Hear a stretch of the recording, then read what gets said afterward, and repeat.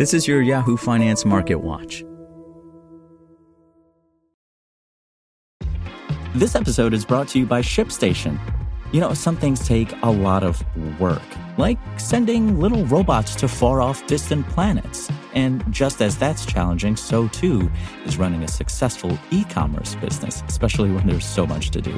So I want to introduce you all to ShipStation. Now, I love using ShipStation because of its easy-to-use dashboard, which makes managing orders and printing labels a breeze and super smooth. Oh, and the customer service is just out of this world. It's exactly what you need to help grow your business. Sign up for your free 60-day trial at shipstation.com/technews. That's shipstation.com/technews. This is Yahoo Finance Daily, a daily update on the top business, finance, and stock market news from around the world. Let's jump into today's stories.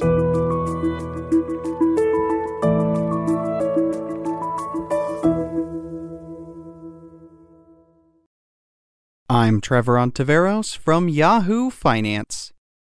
Sponsored by TD Ameritrade.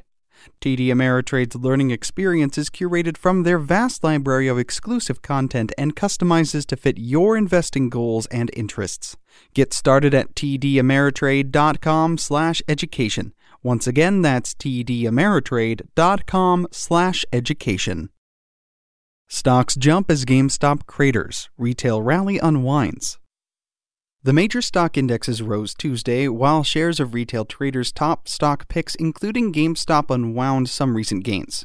The Dow added about 600 points, or 2% at session highs, while both the Nasdaq and S&P 500 jumped more than 1.5%. Silver futures fell more than 6% after derivatives exchange CME Group increased margins on COMEX silver futures by nearly 20%, Bloomberg first reported, in a move that would increase the cash needed to trade the contracts. The commodities prices soared on Monday to breach $30 per ounce, touching its highest level in 8 years as some online traders pivoted to target silver after last week's surge in heavily shorted stocks. Many of the stock picks popularized by Reddit's Our Wall Street Bets forum last week extended Monday's losses, giving back more of last week's sharp gains. GameStop sank more than 40% following a 31% slide on Monday, bringing the stock down below $100 per share at session lows from a peak of $483 last week. AMC, Express, and Koss Corporation also added to losses.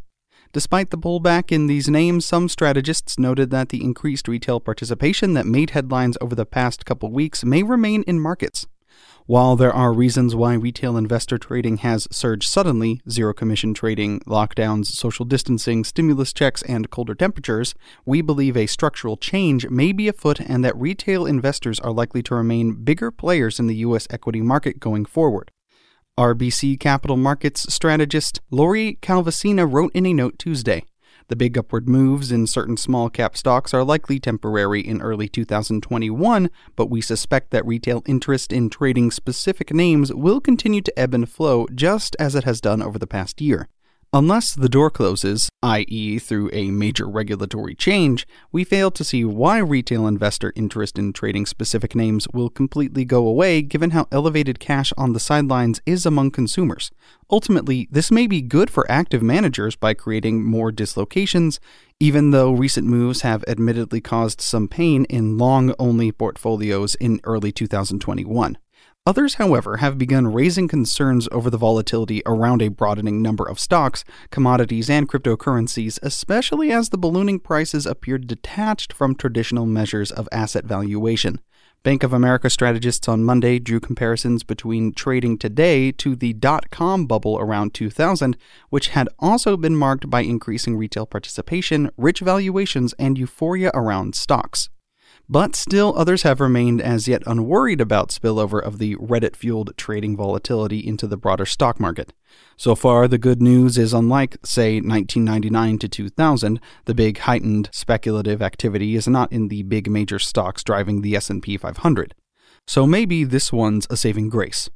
Liz Ann Saunders, chief investment strategist for Charles Schwab, told Yahoo Finance, "There's no question there's a lot of micro bubbles. I'm not sure we're quite yet there in terms of the broader market. Some of the larger stocks in the S&P 500 are poised to report quarterly results on Tuesday, including Amazon and Alphabet after market close." For more live coverage of business, finance, and stock market news, please visit yahoofinance.com. We'll be back tomorrow morning with your daily update. So until then, thanks for listening.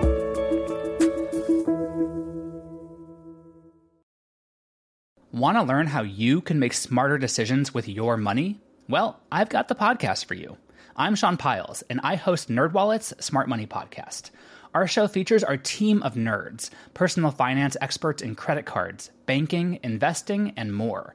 And they'll help you make the most of your money while cutting through the clutter and misinformation in today's world of personal finance. You'll get clarity on strategies to help you build your wealth, invest wisely, shop for financial products, and plan for major life events. Listen to NerdWallet's Smart Money Podcast wherever you get your podcasts.